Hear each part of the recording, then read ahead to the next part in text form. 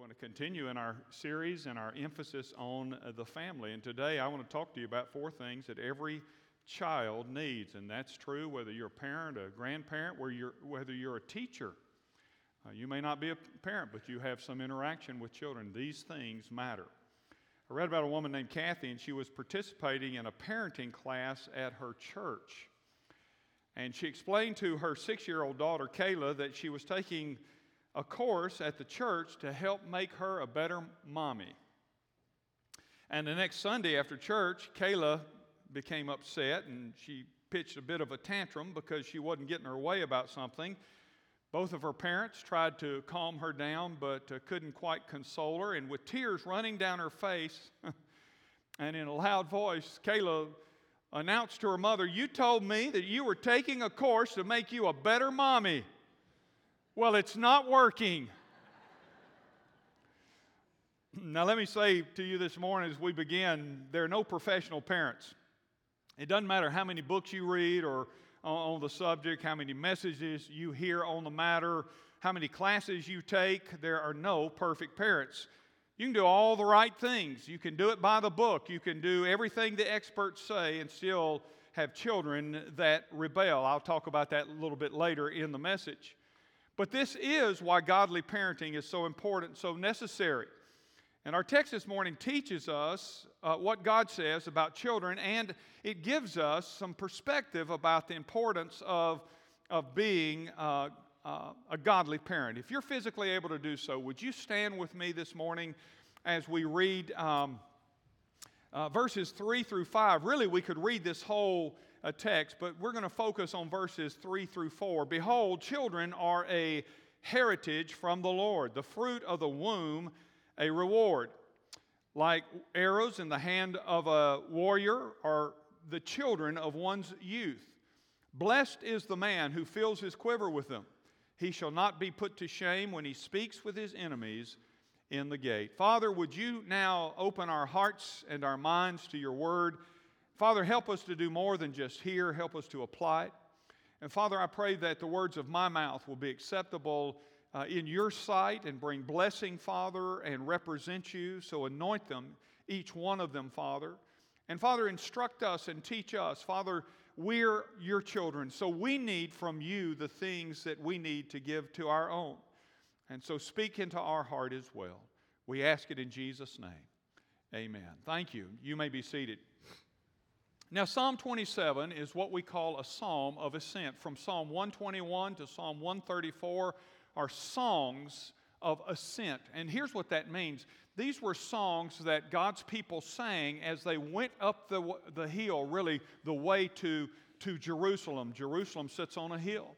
And so as they would go up the hill, these would be the songs that they would sing. Songs 121 through 134, and they all are thematic. We could go back and in my study Bible, I have noted different themes as I was reading through them some years ago. This one theme is this, and this theme is this, and this theme is this, and this theme of this one is about the house and family. And it is attributed to, this particular song of ascent is attributed to Solomon. And in verse 1 in particular, he talks about, unless the Lord builds the house, those who build it labor in vain. And scholars, a number of scholars at least, say that when he uses that, he has a double meaning. He means both the temple of God that they would go up to, but also the home, the family of which Solomon offered so much advice in his other books. But in the last 3 verses in particular, he is addressing God's perspective on children. It is focused on children, and it helps us get some understanding of this whole matter of parenting. And with that in mind, before I give you 4 things that every child needs, I want to start by giving you 3 facts about children that Solomon gives us here. The first fact is this, that children are a trust from the Lord. I mentioned that earlier when we were praying, and we'll talk about that in the second service when we dedicate these 20 different little ones. Children are a trust from the Lord. Children are a gift from God. Solomon makes that clear. They are God's smile upon your life, you might say. And God has entrusted them to you. You're a steward of their development. And by the way, you're a steward of their faith. There's developed over, I don't know, the last decade or so, a couple of decades, there's developed this cultural theme that says it takes a village to raise children. And the premise of this whole concept is that we are to allow the influences of culture and society, the ideals there are to be a part of raising our children if we're going to raise the right kinds of kids. It doesn't seem, if that's the case, that we've done a very good job out there, does it? But let me tell you what's wrong with that. What's wrong with that is that God didn't give your children to the culture. God gave your children to you. And He gave them to you specifically. And so children are not given to the culture to raise. They are given to you and to me. They are a trust from God to us. The second thing, or the second fact, Solomon tells us, is that children not only a trust, children are a tool for the kingdom of God. Children are a tool for the kingdom of God. You see, parenting must understand that the goal in raising children is to raise them for the glory and the work of God in the world. I don't want to shock you, but the goal in parenting is not to develop great athletes. The goal in parenting is not to develop great business leaders. The goal in parenting is not to develop great politicians or any other great kind of profession, though your children may become great in any of those, and there's nothing wrong with that. But the goal is to develop great servants of God in whatever they become. That's the goal. And he says, did you notice? He says that they are like arrows. Look at verse 4. Like arrows in the hand of a warrior. Have you ever wondered what that means? You read that before.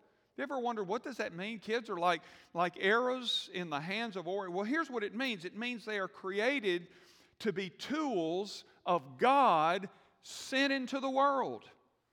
To be sent out to make a difference for God.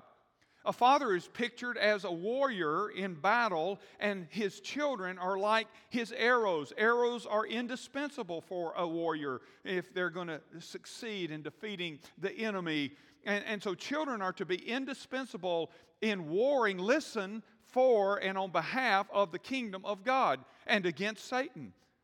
Children are invincible weapons to be trained and to be shot into the world for the kingdom of God. Does that make sense? So that's what he means when he says children are like arrows. They have this purpose. They are a tool for the kingdom of God. And then the third fact that he gives us is this, that children are a trophy of the family. Did you notice he talks about at the end of this that they are a reward. They are blessed is the man, happy is the man, full of joy is the man whose quiver is full. And here's what it means when we talk about this, when he says to us what he says in verse 5. He means that godly children rise up and reflect the integrity and the cause of godly parents in the world for the King of kings and the Lord of lords. They defend righteousness and the way of their Father. And so what you put in is what the goal is, so that you put the right stuff in, and then they replicate the right stuff in the world, in the culture, in the ages that come.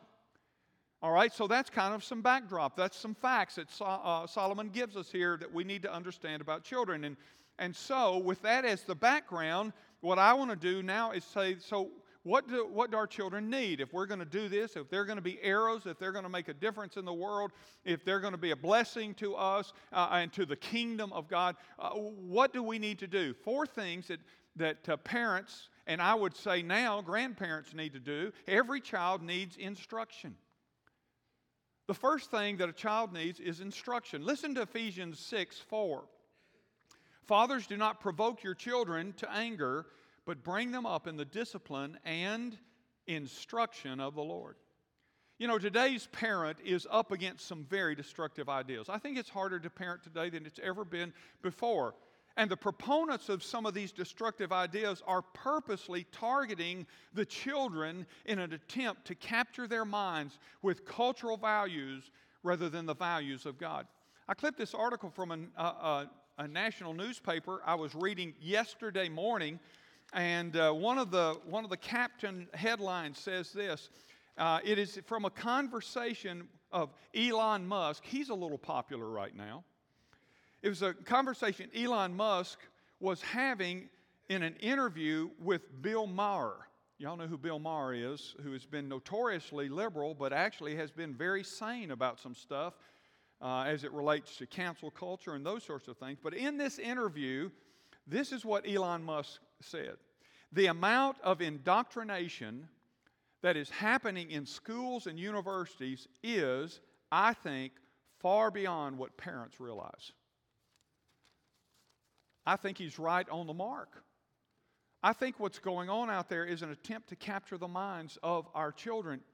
It's why parenting is so important. It's why the investment that we make in children is so important. By the way, it's one of the reasons that we began a school about 3 years ago. It's one of the reasons we do that, because they are a trust, and we can't count on the culture to put in them the things that God wants in them. So every child needs instruction. There was an article that I clipped out from Psychology Today a few years back. Sociologist Phil Zuckerman lists what he calls, listen, in this article, Psychology Today, this sociologist lists what he calls are harmful Christian beliefs for children. I'm not going to go through his list, but he included the death of Christ. This is a harmful belief for them. He concludes the article by saying, we need to talk more openly about the potential harm Christianity can do to kids, not just the potential good. Or consider the direct and intentional agenda to normalize cultural sexual ideals in the minds of children today. And this is detailed from an article that I read from the Heritage Foundation, which reports, among other things, for example, that a school in Washington State exposed first graders to sexual content by reading a book, I Am Jazz, which promotes transgenderism. In California, third graders had to complete an assignment that referenced experimenting with gender presentation and with the gender spectrum.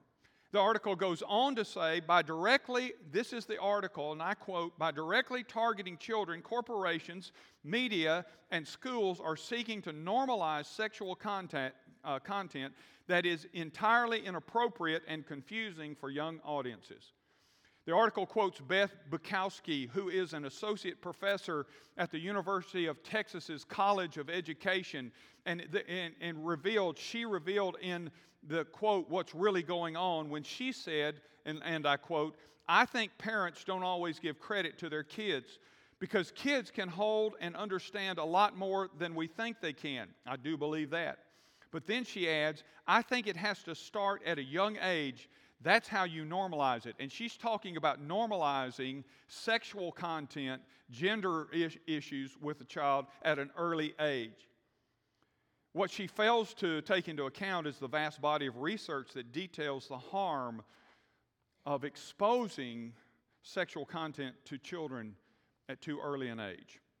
Children need instruction. And listen, if they don't get the right instruction from home, they're sure going to get it from their friends, from their schools, and from their culture. Children need instructions, and God gave them to us for that purpose, to instruct them and instruct them in the ways of God so that they could carry. We just talked about moms and the influence of moms, and that influence is to carry on. We're all here because there were some influences in our life. I remember my mom never graduated from high school. She's a very smart lady. And she just had that kind of shoe leather kind of wisdom. You know what I'm talking about? And I will never forget that as a 12-year-old boy, I would study my Bible in my room at night. And it was my mom who came in after I got saved and watching that process. And one day she said, and she didn't even understand these things really. She said, Ray, do you think God wants you to do something special in your life, with your life, for Him? She didn't know that was meant being called to ministry, but I remember that. I remember that evening as a teenager. I was 13 at that time. And I remember when she told me that, something inside of me jumped. It leapt. The Spirit of God. And suddenly I realized that's what this hunger for God's Word was. And those times of going in there.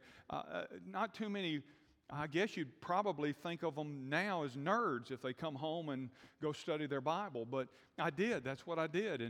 And she recognized that. Just kind of seeing that something's going on. And when she did, God used it. The Holy Spirit leapt inside of me. And I knew the influence, the instruction. This is our responsibility. The second thing that every child needs is restriction. Every child needs restrictions in their life. Proverbs 22:15 says, "Folly is bound up in the heart of a child, but the rod of discipline drives it far from him." Every child needs restrictions. And they need instructions, of course, but they need restrictions too. You realize that the verse, Proverbs 22:15, that I just read to you, you realize that this verse is pointing to a kid's need for boundaries. A kid needs boundaries. They need restrictions. If they don't, they're going to mess their life up. And that's the reason we are to instruct them and train them so that we can put the right kind of convictions in them and surround them with the boundaries, the right boundaries. A child has to have boundaries. They don't always understand that. But God gave you children to bless you, but also so that you could train them to love and serve Him with their lives. And so there have to be some boundaries erected. Glenn Matsumura wrote in the Stanford University magazine an article titled "Kids Need Moral Absolutes." This is a secular university magazine, and in the article he quotes Dr. William Damon, also of Stanford University, regarding raising kids. And he asked in the article, "Is it hard today to raise kids? Is it harder than it used to be?" His reply was, "Oh, sure. You're surrounded by a culture." Now, these aren't Christian writers. It's not a Christian article. This is from Stanford University. And he writes, "You're surrounded by a culture that undermines all of the core goals and values that you need to impart to kids." And by culture, he says, I'm not talking about some abstract, distant thing. I'm talking about the television set that every kid watches for 4 hours a day, where virtually every bit of programming for kids portrays adults as clueless nitwits, where there's an incredible amount of gratuitous violence and sex, and where the solution to the problem is to have the bigger gun or the faster draw than the next guy. He goes on to add, I'll just say it. Kids need moral absolutes. Now, what's striking about that is the fact that he's acting as if I'm going to say something that is not popular out there, but frankly, I'm going to say it anyway. And he's right. Kids need moral absolutes. Further, he says, it's a mistake to think that you can raise a child in a morally relativistic way. It just confuses kids. You can make a philosophical argument for relativism at some postgraduate level and have an interesting discussion on it if you wish, but a 14-year-old needs to have some guidance as to the difference between right and wrong. Kids need moral absolutes. Wow. Without boundaries or directions or guidelines or restrictions, a child will lose their way. I've told you this story too many times, but I'm going to tell it again anyway. Our daughter, when she was a teenager, would ride home from me from church on Sundays. That was a thing because I came early, they came later. She would ride home from me in the car, and as a young teenager, she'd say, "Daddy, can I do something?" And I would say, no, sweetheart, you can't do that. She would say, "Why? Why not, Daddy?" And, I've used the line before, "Because I say so." It's a great line. It really is a great line. I didn't think so when I was a kid, but I think so now. It's a great line given to us from God. And because I said so. And I didn't say that to her, but I said, "God, give me something." And so I said to her, I said, "You can't do it." She says, "Why not, Dad?" And I said, "Because," and it came to me. I said, "Because I'm smarter than you are." And she said, "What?" I said, "No." I said, "Sweetheart, I really am smarter than you. I may not always be, but right now I'm smarter than you, and I know what is best for you. And so for that reason, no."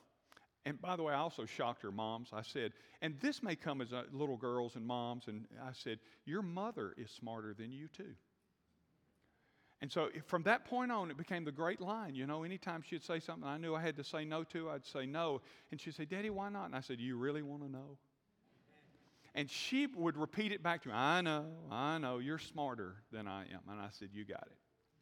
But the fact is, parents, God has put you in the role not to let the kid tell you what is the right path, but for you to direct their path. And I'll talk a little bit more about that. And you have to set boundaries, and boundaries that say no. Let me tell you why. Let me tell you what some of the biggest parenting problems are today. There are too many parents that are more concerned, number one, with hurting little junior or little sissy's feelings or hurting their psyche and self-image. Oh, be careful, be careful. If you say no, if you erect boundaries, you're going to affect their psyche. And so too many parents say, I've listened to so much, I don't want to damage their psyche. And look, I'm not talking about abusing them. I'm not talking about anything even close to that. But friend, they need boundaries. And a lot of parents are afraid to erect boundaries because they're afraid, well, I don't want to affect their self-image. Or they're afraid that sissy won't like them. Well, my kid won't like me. And so they cave into childish intimidation for fear of losing the child's heart. I want to tell you what, you'll lose your child's heart if you try to become their buddy instead of their parent. Your child doesn't need you to be their buddy. They got buddies. Your child needs you to be their parent. The one who says, here's the safe place. I'm going to protect the safe place. Another problem is that they try to be their child's friend, as I just said, and not their parent. And they act like that it's better for them to act like one of their peers. Their child will do the right thing if they just act like one of their friends instead of their parent. Don't you believe it? Another is refusing to let their children fail. Now, I'm not saying cause your child to fail, but your child is going to fail. You failed, and hopefully you learned something from it when you fail. Today, we now give trophies out to everyone regardless of their achievements. You just give them a trophy, and that'll help them. That'll keep their psyche strong and everything. And what you're telling them is that life isn't tough. And when something hard comes along, they're not equipped, they're not ready, they're not prepared for it. Did you know there are some school districts that if you are a teacher, you are no longer allowed to fail students? And then, not helping our children learn to take responsibility for their actions. Allowing too many excuses, too much blame rather than honest acceptance of mistakes. Look at your culture today. You know why we have such a victimized culture today? Because we've not made anybody take responsibility for their behavior or their actions. We've just affirmed it. You've got a right. Oh, you should feel like a victim. And we've talked people into being victims. And listen, you've produced a dysfunctional couple of generations, America, that do not know what it means to take responsibility. So what happens is if something goes wrong, they just blame it on somebody else. They play the blame game. And so what we have to do as parents is we have to erect boundaries that will help our kids understand this. I have a book in my library that I purchased a bunch of years ago by a man named Philip K. Howard. As I recall, he was an attorney. And the book is called The Death of Common Sense. And it was a New York Times bestseller for many, many months. And in the book, Howard argues that much of our political correctness and societal dysfunction today is because we blame everyone and everything else for our problems rather than step up and accept responsibility for our actions. So I'm never a failure. And sometimes parents, we need to let our kids fail. We help them understand how to get back up and keep going. But if you help your child learn how to deal with failure, you'll help them learn how to be a success in this world. Because it's only a matter of time until this world throws them something that they can't handle. It's going to knock them down. And if they've always been told that you never get knocked down, then they'll never learn how to get up. So friend, listen, the reason that we establish boundaries for our children is because if we do not, they will get their boundaries from the world. So every kid needs boundaries or restrictions. And then third, every child needs convictions. Every child needs convictions. Deuteronomy 6 and 7 say this, "And these words that I command you," he was talking about God's commands and statutes, "these words that I command you today shall be on your heart. You shall teach them diligently to your children, and shall talk of them when you sit in your house, and when you walk by the way, and when you lie down, and when you rise up." I preached on this a couple of weeks ago. God's view for the family. The fact is, every child needs convictions. They need restrictions, they need instruction, but they need convictions too. And conviction building is a twofold process. First of all, it involves parents determining what right convictions are. Look, you can't pass something on if you don't have it. And then secondly, parents must transfer those convictions. So the process is like this. First of all, you have to develop right convictions.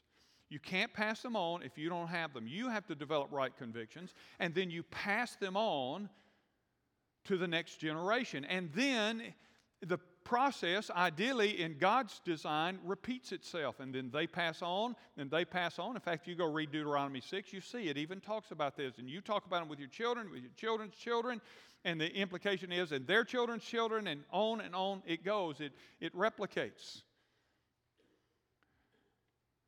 Now, there are those today who argue that we should not influence our children in the areas of belief and values, that we should simply create a learning environment and allow them to cultivate their own convictions and beliefs through their own personal experiences and the inclination of their hearts. Now, this is the modern way. This is how you do it. You don't impose, even if you have these godly convictions, you don't impose them on your kids. Just allow your kids to understand all the options. We're hearing this repeatedly today, especially in education. Just allow them to experience all the options and then decide what it is they want to believe and how what values they want to hold, and then affirm that in them. What is in the inclination of their heart? I want to tell you what the Bible says. The heart is deceitfully wicked. You can't even know it. And we want to trust little ones to say, you come to your own conclusion. I read a report some years back. I guess it's still true. It said that the convictions and the values of most children are formed by the age of 9 years of age. Wow. That's why you got to start early. That's why those babies down there, that's why they're important. And by the way, we don't just stick them in there and put a pacifier and a bottle in their mouth. They hear stories. You say, well, they can't understand some of those stories. Well, if we use the modern analogy, they can, right? Of course, let the Word of God, let it be spoken. Who knows what God is putting in their hearts with it, right? They're a trust. There was a survey that asked the following question of parents. Listen to this. Here it is. Do you teach your children moral absolutes? Listen to there was a whole list of answers. Let me just give you three answers. One parent said, I try to be as neutral as possible about as many morals as I can. I'm neutral. And I also try to encourage my children to do the same. Another parent said, I was a big Henry David Thoreau, I was a big Thoreau fan, and I love his idea that young adults must first sow their wild oats before conforming to society. At the same time, I don't think conforming in certain areas is a bad thing. Just let society help shape them. Another parent said, I don't believe in moral absolutes. Very little in life is absolute to begin with. Now, first of all, if you caught that, he just gave you an absolute. The guy that says, I don't believe in absolutes, turns around and gives you an absolute when he makes the statement, very little in life is absolute to begin with. I'd like to ask him, are you absolutely certain?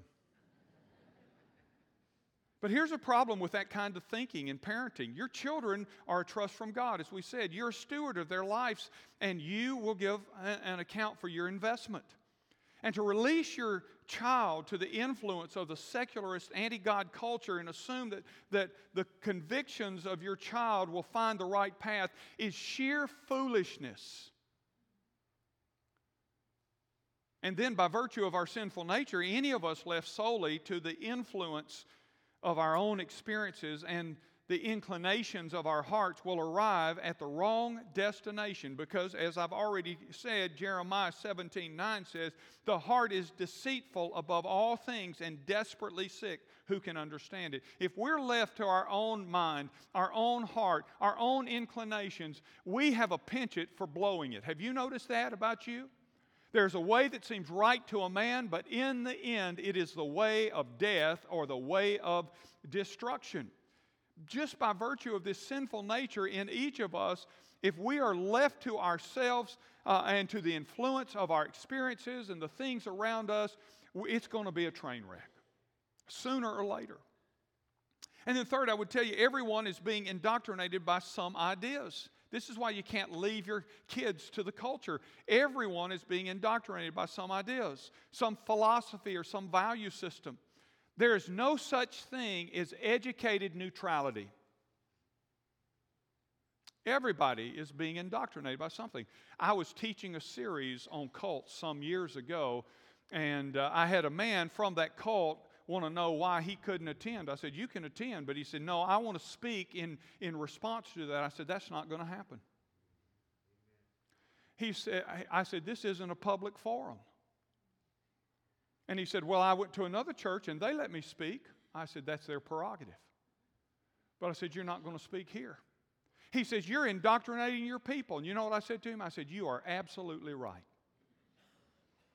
I am indoctrinating. And I said, just like you're indoctrinating those who follow your belief system, I said, you better believe I'm indoctrinating. I make no bones about it because something is going to invest something, some idea, some value, some convictions in everybody. You say, well, you're kind of talking about bias, aren't you? Aren't you biased toward God? Yes, I'm biased toward God. I'm biased toward the Bible. I'm a Bible bigot. I'm biased to this book. And the question, by the way, people may say, well, see, I'm not biased. Of course you are. Everybody is biased. The question is not, are we biased? We're biased. People in the world are biased. The question is not, are we biased? Listen, the question is, which bias is the best bias to be biased with? I mean, that's the bottom line. And so I decided long ago that I was going to believe this book. That's what I decided. And so I'm biased to what it says. And because I'm biased to this, I want to invest it in my kids, and I want to invest it in my grandkids. And I hope and pray if Jesus doesn't return, that they invest it in the generations that come behind them and behind them and behind them, so that 100 years from now, there are people sitting out here that were invested in with the gospel of Jesus Christ and the truth of God's Word. That's what I want. And I'm not ashamed to say it. And parents, don't you be ashamed to invest the Scriptures and the way of God. Because if you don't, the world's going to invest something else in them. And part of America's problem today is that we're now seeing the fruit of a generation of leaders who have been raised in a postmodern era that taught them moral relativism and pragmatism were the basis of all beliefs, and we're living with the fruit of that. Recently, I saw where Josh McDowell had reported some rather alarming findings from research about Christian young people in the United States. In 1991, 52% of our born-again Christian students said that there is no absolute truth. You get that? 52%, 91. 1994, the figure changed. 62%, it had grown, said that there's no absolute truth. In 1999, 78% of our born-again Christian young people said there's no absolute truth. And today, it is over 91%, if his figures are right, it is over 91% of our born-again kids that say there's no such thing as absolute truth. That ought to scare us to death. And it ought to cause us to understand we can't shy away from this.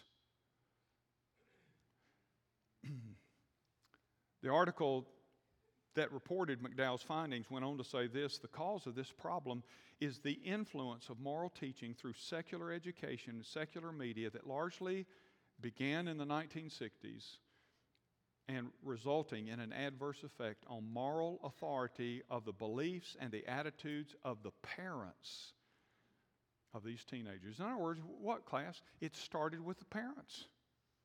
And you can call it trickle down if you want to, or just handed down or passed down. But whatever convictions you hold, those are the convictions you're going to tend to pass down, even if they are convictions of neutrality. That's what you're going to tend to pass on to the next generation. And guess what? They're going to take it further than you did. Most likely, if they don't have the right stuff in them, they're going to get even further away than you were. And today, the tragedy is not that we have kids that do not believe in anything. The tragedy today is that we have kids that believe in everything. They're being systematically taught that they are to tolerate every belief and every opinion, and to refuse to do so means that they're out of touch. And you know where they got it from? They got it from the culture, because they're not getting it in the house where it says there are some absolute things. God's Word is absolute, and we're going to believe it, and we're going to practice it in our house. As for me and my house, we will follow and seek God. Deuteronomy 6 that we just read reminds us that every child needs biblical convictions. And that is our responsibility. It's our parenting responsibility to transfer them. And by the way, let me just say, as I'll talk about in this last point, but let me just say this. I didn't just say that if you practice and proclaim the principles of God, that your kid will always respond properly to them, okay? I'll talk to you about that in just a second, because there are people I know who struggle and say, well, I thought I did that, and I tried to do that. And we produced a hellion. We produced a prodigal. We produced a kid that wants to have nothing to do with God. Well, just hang on, okay? Because you may do all the right stuff, and they may do all the wrong stuff. Number 4, every child needs direction. Train up a child in the way he should go, and even when he's old, he'll not depart from it. That's one of the most familiar verses in the Bible, isn't it? There's a lot of different scholarly opinions about what it means. But this idea of direction is closely akin to the first one that I talked about, instruction. Instruction is the need for training. So what is the difference between instruction and direction? Well, in parenting, instruction is about what to do. So I teach a child what to do. Here's what you should do. Here's what, that's instruction. I teach them, all right? Here's what God says. Here's how you are to live your life. Instruction is about what to do. It's about teaching. While direction is about how to do it. So it's one thing to instruct a person. It's another thing to say, and here's how you do that. So instruction is the teaching. Direction is the application. Does that make sense? That the how-to, how you do it. Direction's about the truth and how to practice it. Years ago, when I was studying for ministry, in my theology degree, I had a class on preaching. We had a couple of classes that kind of overlapped, hermeneutics and preaching. And hermeneutics is about how to rightly divide the word. Really, that's the best way for me to say it. Preaching is about how to preach. It was an instructional class on preaching. We read books on preaching. The professor taught principles of preaching and how to prepare to preach. It was instruction. But friend, the way I learned to preach was by preaching. Instruction is knowing, training is doing. And you don't have to come up to me afterwards and say, Pastor, I don't think you got it very well. But so instruction and then direction. Instruction is the teaching, and direction is the practice. We sometimes see two children from the same home, and one of them is a credit to their parents while the other one throws off all the restraints. It doesn't make sense. The same thing was invested in the children, and one went one way, one went another. Why? When both received the same kind of direction, the same kind of instruction, the same kind of convictions, the same kinds of discipline. Why? Why did that happen? Well, think about this. Listen, think about this. It began in the garden. From Adam and Eve came a Cain and an Abel. One went one way, one went the other way. Out of Abraham's home came an Ishmael and an Isaac. Out of Isaac's home came an Esau and a Jacob. Out of Noah's home came a Ham and a Shem. Out of David's home came an Absalom and a Solomon. You see, listen, at a certain point, your child can make decisions and choices, and they can choose to defy not just your instructions, not just your convictions and directions, but they can choose of their own accord to defy God Himself. And that's where the last part of Proverbs 22:6. So some people would say this, by the way. They would say, so why give all that effort and energy? I said, well, because you're producing some good kids too. You may have a kid that goes the wrong way, but listen to this. You change the odds if they got the right stuff in them, right? And then the last part of Proverbs 22:6 comes to play. When he is old, he will not depart from it. Again, there's a lot of different opinion about how that is to be explained. But I would simply say this to you: God's word implanted never returns void. God has said that. My word will never return unto me void. You don't know what it's doing. We had some young people a few weeks ago that came and got saved here. Chase talked to them and prayed with them to trust Christ. They were teenage kids, and they came here. Do you know why they came here? They came here because several years ago, when they were little things, they got involved in Monday night ministry. And God used that. There was stuff implanted in their hearts. And what was implanted in their heart took a few years to germinate, didn't it? But they came back, and that's what they told us. I asked one of the boys, I said, what brought you here? And he said, Monday night ministry from years ago. And he said, we knew this would be a place that would be good for us.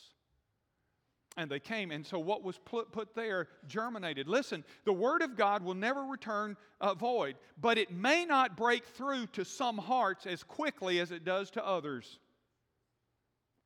And let me also say that in many cases, the reason that we're not building kids with convictions is because what we are really trying to do, listen, I don't want to hurt your feelings, but sometimes what we're really trying to do is build kids that are successful rather than kids that are sold out to God. You see, we have to remember our children belong to God. They have been entrusted to us, but they exist for His glory and His honor. And when we forget that, even parenting can end up being about us. You know, I want my kids to make me look good. Nothing wrong with that, but that again isn't the goal. Sometimes parents parent more for their own image than for the good of the child and the glory of God. So, instruct them.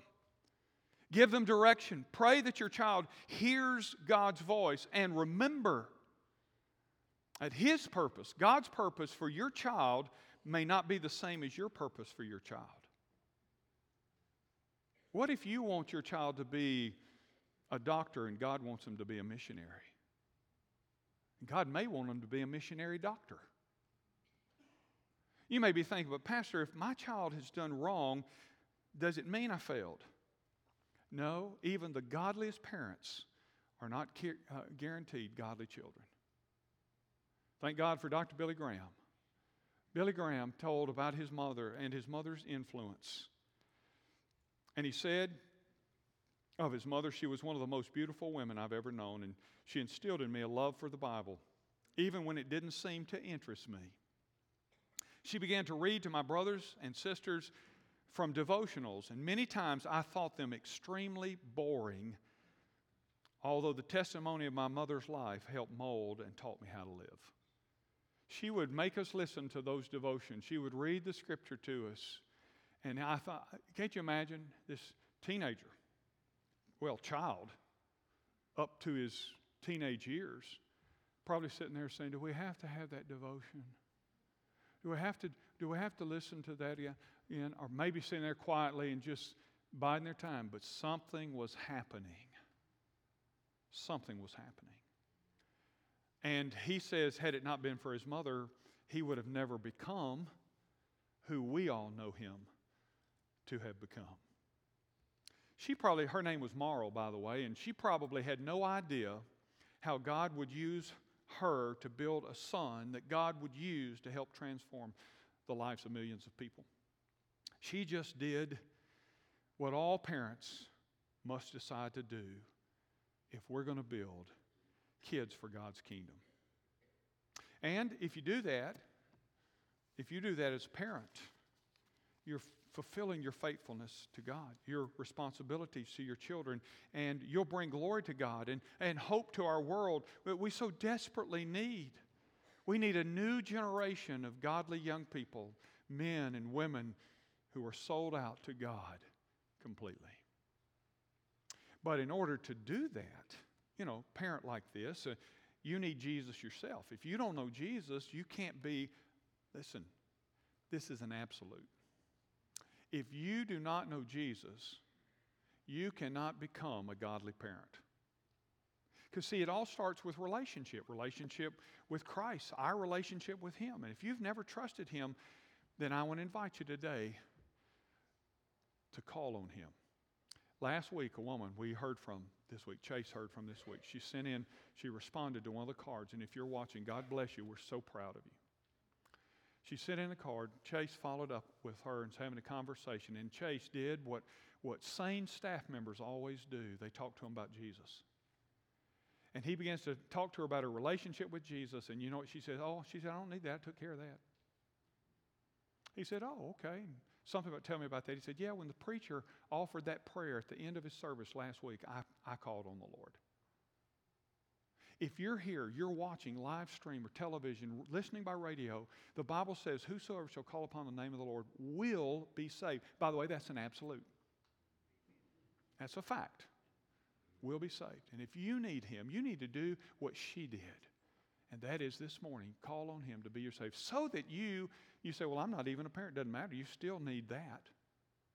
And one day, if you become a parent, you're going to be able to be a godly parent because of it. Would you bow your head, close your eyes? No one's looking about. You can call on Him right now. If you've never trusted Him or you're not sure you've ever trusted Him, you want to be sure you can do that right now.